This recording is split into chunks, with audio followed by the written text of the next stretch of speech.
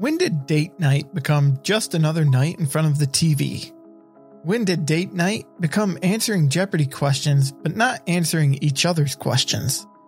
When did date night just stop happening?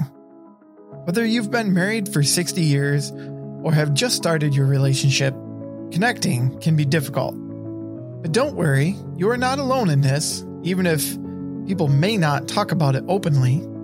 Let us teach you techniques that can bring you and your partner closer together. Our Date Night series is designed to help partners understand each other's communication behaviors, teach couples to connect meaningfully, learn to listen, connect, and build appreciation within the relationship. We know that schedules can be hard to coordinate, so we are offering this series at 2 different times. Wednesdays, beginning March 3rd, continuing March 10th, 17th, and 24th at 8 p.m., and Saturdays beginning March 6th, 13th, 20th, and 27th at 10 a.m. If you're looking for a special gift to give this Valentine's Day, why not give the gift of deeper connection and understanding? The price per couple for the whole series is $50, and this will cover the cost of the disc report for 2 people. We only have space for 25 couples, so claim your spot early. For more information, visit ourcommunitylistens.org. Welcome to the Our Community Listens podcast, where we strengthen relationships and build stronger communities through listening, leadership, care, and service to create truly human connection. Learn and partner with us as we imagine a society in which people care about each other first. Explore more at ourcommunitylistens.org.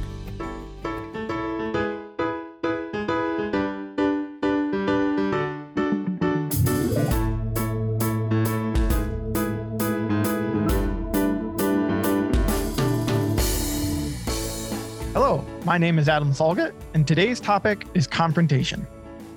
Today we're going to discuss why we tend to avoid confrontation, when is the right time to confront, and we're going to discuss how to deliver an effective confrontation message, utilizing feelings, behavior, and impact.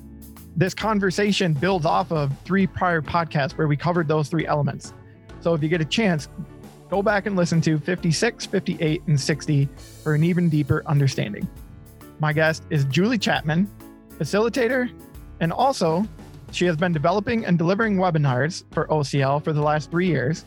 Julie's based out of Charleston, South Carolina, and as we discussed in our pre-chat, it's a little chilly for her down there, so I hope she's staying warm. Julie, tell me a little bit how you're doing today and how you've been. I am doing great, Adam. Thank you for asking. Like you said, it's a little cold for us. 30s, 40s is Arctic, but we'll survive. Yeah, you'll get through it. Trust me. And I wanted to thank you for choosing to take some time and talk about confrontation with us. I know you've delivered a few webinars about this. Today, we're going to be talking, we're going to be taking elements from the webinar, Should I Confront, which is available on our YouTube channel. So we can get even, if you want some more examples and more in-depth information, you can find it there. But I'm going to start this conversation off by just talking about confrontation in general and ask you, why do we tend to avoid confrontation? And what are some words that come to mind that people share when they think about confrontation? There are many reasons we avoid confrontation. Some of us have unpleasant past experiences that are triggered when negative words come up or if someone starts yelling. We also like to be needed, or it's unpredictable outcomes. We fear hurting someone. We fear more conflict or lack of trust. Here's a favorite one, a false belief it will go away. Yep. A lot of times we believe that it will just go away. That's not realistic. May not be realistic, but I'll tell you that is one of my biggest elements is I kind of just will believe that it'll fix itself. I don't necessarily need to confront, but that leaves me in a bad spot sometimes, creating resentment or being annoyed with people when maybe I didn't need to be. Most of us avoid clear confrontation because we want to be kind to the other person. And we feel like it's too direct to be clear. My favorite saying is, clear is kind, unclear is unkind. We are not kind when it's a cloudy confrontation or when we start telling them everything they're doing wrong, and not the specific scenario. That is a really great way to illustrate it in my mind, because when I heard you mention in the webinar about when we're talking about people and not talking to people. And so when you're talking about being unkind, that's a little bit of that unkind, right? When you might be, for lack of a better term, talking behind someone's back, for example, and not confronting them, correct? Yes. And for me, this material was a game changer. I was one who hated confrontation, and I would avoid it like the plague. I grew up in a family that nobody confronted. We were always just kind, and things boiled up. And so I avoided it like the plague, and consequently, I wasn't very good at it. When I learned that we confront in relationships where we actually care about them, instead of, I thought that we had to protect relationships and that we swept everything under the rug. And all of a sudden, I'm like, wait a minute. When I care about this person, I'm not being kind when I don't tell them where I'm coming from. And I don't have to yell about it. That's the beauty of this method. I just go to them and lay it out. It is a conversation starter. That's all it is. That's the other point that I wanted to make sure that we bring up, and we say it often in our community lessons, that confrontation is a conversation starter. And we're not looking to create animosity or to create a fight, per se, an argument. We're looking to create a discussion, correct? Yes. And we are sharing something that is going on inside of us with the other person, because none of us are mind readers. Right. As much as we would like the other person to be able to read our mind, we can't do it. And so, Adam, you don't know what I'm thinking until I share that with you. And that's what is great about the confrontation message. Sets it up so when we start to listen, we start to see their backstory. We start to hear where they're coming from, and it might even change our perspective. Gotcha. Let's talk a little bit about getting to the point of needing to give that confrontation message. So before we decide that we need to give it, talk a little bit about the three choices that we have when we're met with something that's impacting us. When I'm deciding whether to confront somebody, I think of three moves that I can make. In every situation, I can accept the behavior. It may be something that I just say, they're doing so many other things well and right. I can just let this go. And I consciously make the decision to let it go. I cannot a month later throw it back in their face. It has to be a true, authentic letting it go, accepting it. If you don't mind, you shared an example in your webinar about some bar stools. Yes. I don't believe it was your specific example, if I remember right. It was someone else's, but it stuck with me. I think it was a really good one. I stole it many years ago. Yes, one of my colleagues traveled a lot, and she was coming home after 2 weeks on the road. Her husband had been home working. She walks in the door, and she walks into the kitchen, and there were a couple bar stools pushed out, and she stopped and she said, and he looked at her and he said, "Really? Really?" And she said, "Well, the bar stools, they're out. That's like one of my pet peeves."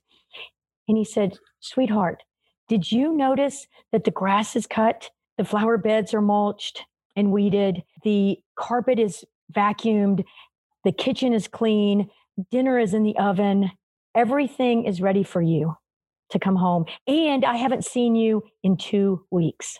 At that moment, she decided that she could accept his behavior. If he left out a bar stool every once in a while, it is just something she could accept because he was an amazing husband, good provider, awesome father.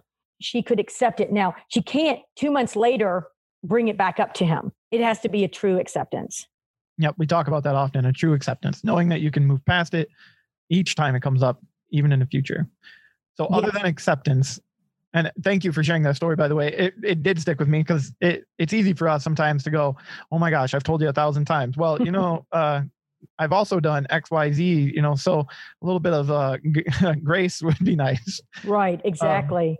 So there's acceptance and our other options. Right. Let's use that scenario again. Sure. And say that she can't authentically accept it because it's not something you need to force yourself to, because then that's false acceptance. Sure. So let's say that she can't accept it. So she can adjust the circumstances. She can glue the bar stools to the ground. Right. She can get rid of the bar stools completely. Yep. She can never come home. She could divorce her husband. I mean, there's things that she could do to adjust the circumstances. And there are often actions that we can take to adjust it. Okay. If we can't come up with anything that makes sense, like she didn't want to do any of those 4 things that I recommended, she could go to him and ask for change. Right. And that is what the confrontation message is, going humbly, sharing the experience that she's having when she sees those bar stools out, and ask for change. You shared an example of asking for change, direct asking for change with your son and taking care of the garbage. You mind bringing that one up for us? Yes. Before I get in there, before I get into the scenario, I want to tell you that a confrontation message, and you said this in your introduction, is composed of 3 elements. It's feelings, behavior, and impact. Right. And the order is unimportant. We want to include all of them. So many years ago, one of my sons was in charge of taking out the trash can to the corner and then bringing it back 2 days later or a day later, whenever they would come and pick it up.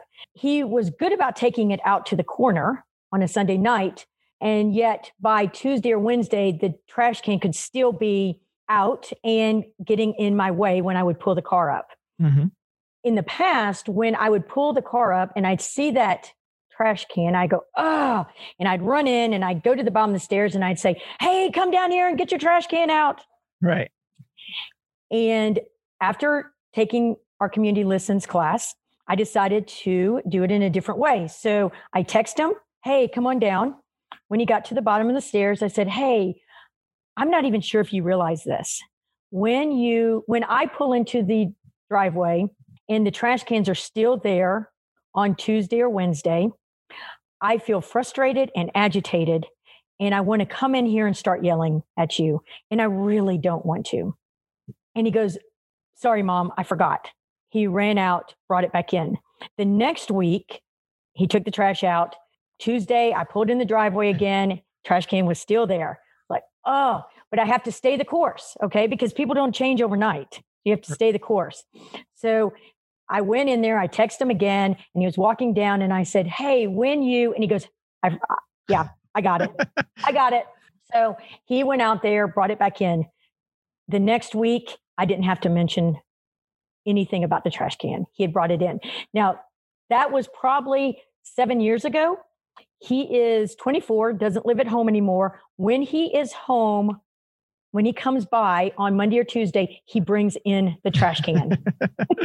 That's pretty awesome. And that's a good story to share, that he connected, in my mind anyway, he connected more with you sharing your frustration as opposed to you necessarily showing frustration and choosing to yell potentially, right, where that might have caused him to shut down. I mean, I don't want to paint direct pictures of your relationship with your son, but that's what can happen. Am I correct? You are absolutely correct. And nobody likes to be yelled at. Kids, grown-ups, none of us like that kind of correction. And I think, we didn't talk about this inside of why people are afraid of confrontation, but being yelled at is definitely one of them. And it is, that brings up part of what you mentioned in the webinar, the 4 coping responses, the fight, flight, fold, or freeze, and how when we're yelled at in those spaces, what I don't see in that is fight, flight, fold, or freeze is the opportunity to share. You know what I mean? Yes. Normally you're going to do one of those 3 or one of those 4, I'm sorry. But oftentimes it's not actually productive, depending on situations, of course. But when you're not given the opportunity to share your side of the story or connect with somebody when you're going through those coping responses. Right. And why it's important to recognize your coping response is that when you become self-aware, you have the opportunity to change it, to make some shifts. I didn't realize until I had been in a situation where somebody yelled at me and one of my children was there with me. And when the other person left, my child looked at me and said, why didn't you stop them? And on reflection, I realized I freeze. Yeah. I just froze in that moment. I resisted power. I couldn't say a word. It took everything I had to push them out the door. Now that I realize that I freeze, I don't freeze anymore. It's like you bring it to your consciousness, and all of a sudden you recognize it before you even go down that path very far. And you're like, oh, I'm freezing. I need to send a confrontation message. Yep. So let's talk about that confrontation message again. And you've given a couple examples of, how we get to that point. Let's talk about, we've created the message, even the one with your son. You've gotten the message created. Can you speak about inflection, body language? Talk a little bit about the nonverbals when it comes to delivering that confrontation message, things that we should keep in mind. Words are really important. And you talk about spending time focusing on the words, right? Yep. And yet, words are 10% of our message when we deliver them in an emotional situation. 40% is our tone. 50% is our nonverbal communication. Our tone can derail any conversation. It can cause somebody to become defensive, just like this. So if we spend a lot of time on our words, but we deliver them with a condescending tone, yep, they don't hear a word we say. It's all about the tone. And that is also with body language. So, having your arms kind of open and not crossed, leaning in, good eye contact, allowing the person to feel like they have space.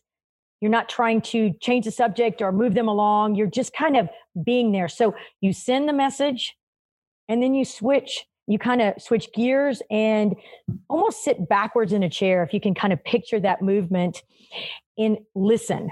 And you're listening to understand, not to reply. We all have reasons for why we do what we do. Often we don't know those reasons unless, Adam, you share with me why you did X, Y, or Z. When I start to hear your reasons, it may make perfect sense. Sure. And it could change my perspective or not, though I now have new additional information. And it's really important for us to listen to everyone, especially our teenagers. They do not open up unless they feel empathy. So empathy is about attempting to see it from their perspective, looking at it through their shoes. When I am speaking to my children, and now my last one just turned 21, so I have no more teenagers, hallelujah, but I've had many, many years of teenhood.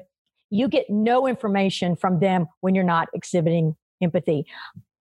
As I am talking and I'm trying to get information from them and they're giving me nothing, I have to ask myself, am I attempting to see it from their perspective? The answer is usually no. I'm just dictating. I'm just, being hard on them. When I make that switch and I say, help me understand where you're coming from, all of a sudden they start to open up. I don't have teenagers. I have a 5-year-old. You will soon enough. Right. Yeah. Time flies. Really yes. But I want to comment on what you just talked about, the opportunity to look at it from her perspective. So when we are getting ready for bed, I'm very much like chop, chop, chop. Get your pajamas on, or get your pull-up on, get your pajamas on, brush your teeth, go potty. Like it's a 1, 2, 3, get them done. And then you can have some time to play before we read books. Like to me, it's very much like just get those done and take care of it. And then you'll get your opportunity to do what you want. I've definitely caught myself at certain times needing to relax a bit and look at what it is she is trying to do in the middle of all of those things. Meaning she might be trying to play. She might be trying to collect some toys or a stuffed animal that she wants to bring to bed. So in those opportunities, I've caught myself at times knowing I need to slow down and look at it from her perspective, that these are things that are important to her in this moment. And obviously we're just getting ready for bed. If it's an extra minute, we have that extra minute. It's not get out of the house because it's on fire. It's not a danger, Right. So I think that's amazing advice to remember that we need to approach with empathy. And that was something that you mentioned in your webinar after delivering your confrontation message. You mentioned to everyone, did you show empathy? And your comments about shift your perspective and turn and listen to what they have to say, as opposed to, I think Sarah and I used to refer to it as, just listen to respond. Right. You listen to understand. And so I think those comments, they make a lot of sense. And I know in your webinar, you mentioned the 5 reflective listening skills. If you want to go over those quickly to just give a quick refresher for people on, after we deliver that confrontation message, what should we be exhibiting as reflective listening skills? You have asked me to talk about something I am extremely passionate about, listening. I can't tell you how many times I have given this spiel that I'm about to give because it's so important. It's so crucial. So I just send you a confrontation message. Now I have to switch gears and say, help me understand where you're coming from. Help me to picture what it's like from your lenses. We number them, five reflective listening skills, and yet they are not numbered in order. We just remember things when they are numbered. So number 1 is attending behavior. It's like being all in. You want to be present, fully present in conversation. We cannot use technology and be all in. We think that we can, sure, but we can't. What it looks like in the business world is somebody walks into your office and you close your computer screen. You get up and walk around and sit down facing them without the desk in between you two. It is your children come up to have you read them a book and you put down your phone or you put it way far away. When I go and have lunch with somebody or a meeting and I am needing to get on with my day, I have certain time frame because I can get lost in time. I love getting lost in time. So I have to work really hard at not blowing my day by being late. So I will pull out my phone and say, I have 1 hour to be with you. I'm going to set my timer for 50 minutes and then I can put it away and I'm all in. When I don't do that, I'm looking at my watch constantly and the other person perceives that as I'm ready to go. Yep. I'm bored. And that's not true. I'm trying to not lose myself. So doing, things that help you be present is really important. And then acknowledgments. This can really help when you are on the phone. How many times have we been talking to somebody and we say, are you still there? And they're gone. And so we feel kind of silly. Or I have people say, are you still there? Are you still there? And I say, yes, I'm listening. If I use acknowledgments, it clues them in that I'm following. So it's like, wow, that's interesting. Yep. It just is confirmation that I am present and that I am participating in the conversation by actively listening. Yep. And then we have door openers. We have been programmed to believe that questions are the way to show that we are engaged. Studies have shown that when people are asked multiple questions, they shut down. It's like they are on the witness stand. None of us like to be peppered with questions. If you are in that situation, you really do just like, wait a minute, stop. Yeah. I can't take it any longer. Absolutely. Instead of questions, use door openers. Door openers are statements that encourage the person to continue to talk or even start the conversation. I decided to use door openers when my son was in middle school. And in the past, I would pick him up and I'd say, how was your day? He'd say, fine. What'd you do? Nothing. Where'd you go? Nowhere. I mean, every question I asked, I got 1 to 2 word answers. Yeah. I thought I was like pulling it out of him. And it became a game. Like, how much can I pull out? Right. What's my next question? What other question can I ask? Yeah.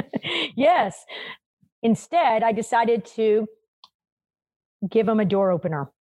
Picked him up. He got in the car. I said, hey, tell me about your day. All of a sudden, he had to say something. He had to come up with it. So he was like, well, I made a 90 on my math test. I played soccer and PE. We ate hamburgers for lunch. And I don't have any homework. Wow. I mean, how much more information did I get by one statement over 4 questions?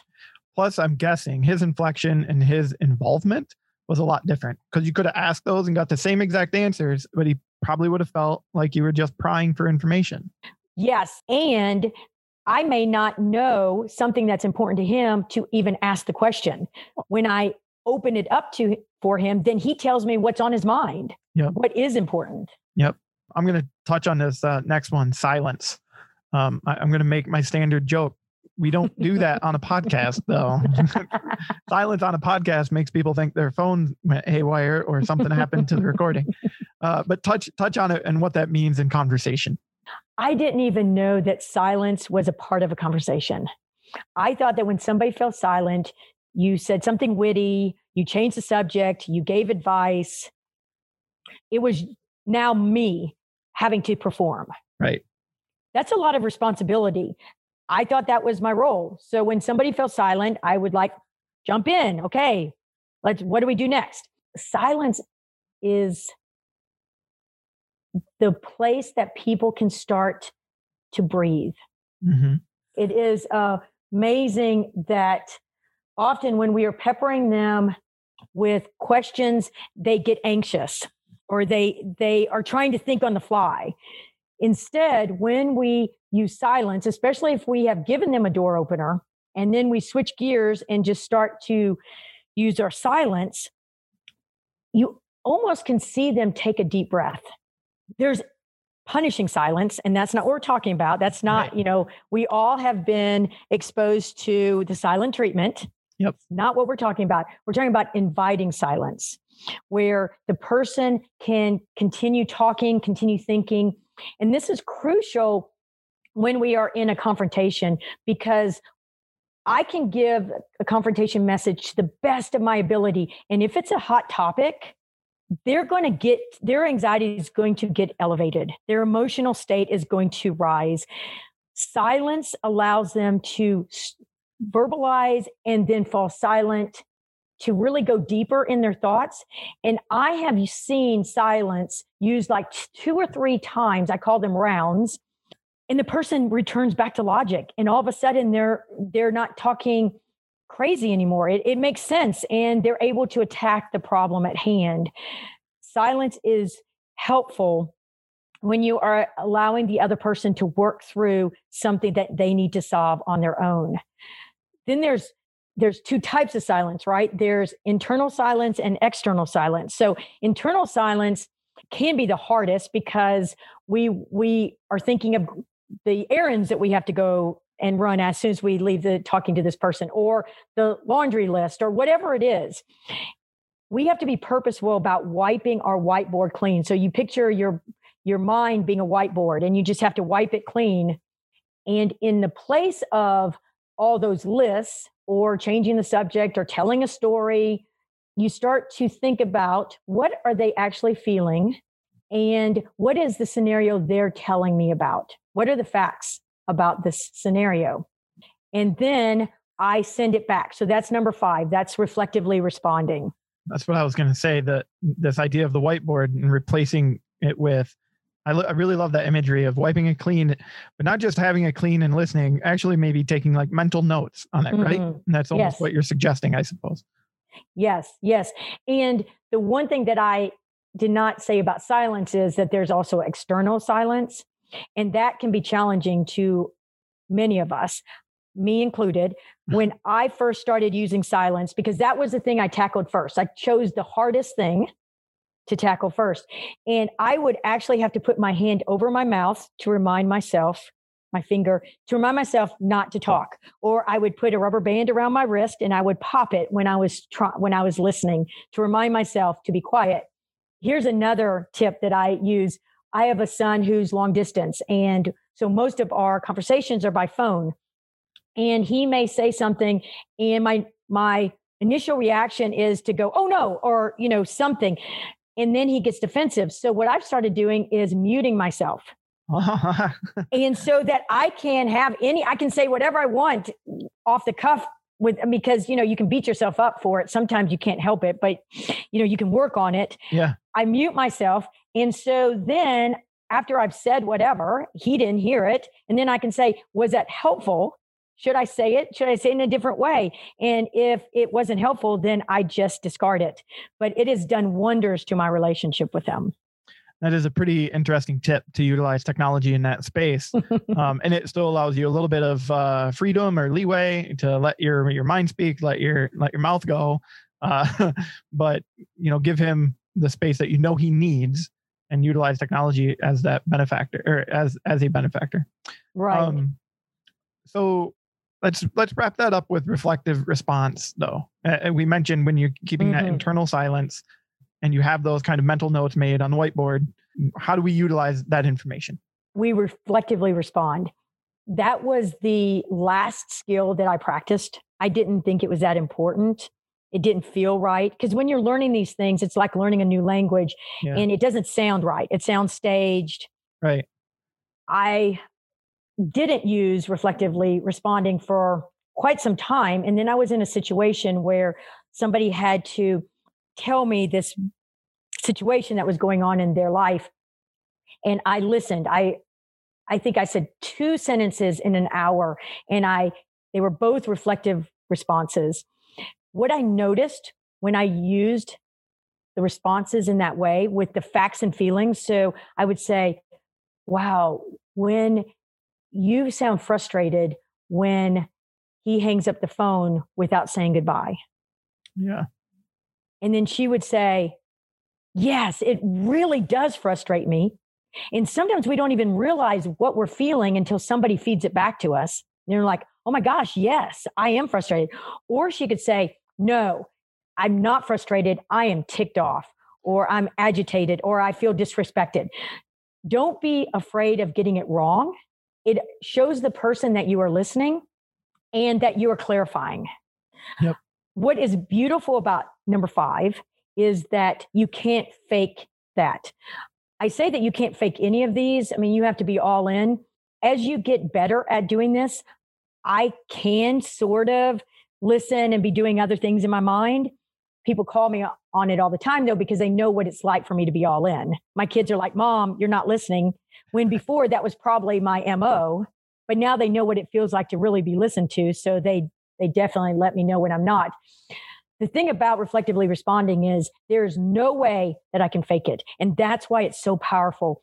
People know beyond a shadow of a doubt that they are being heard. It doesn't mean we have to agree with them.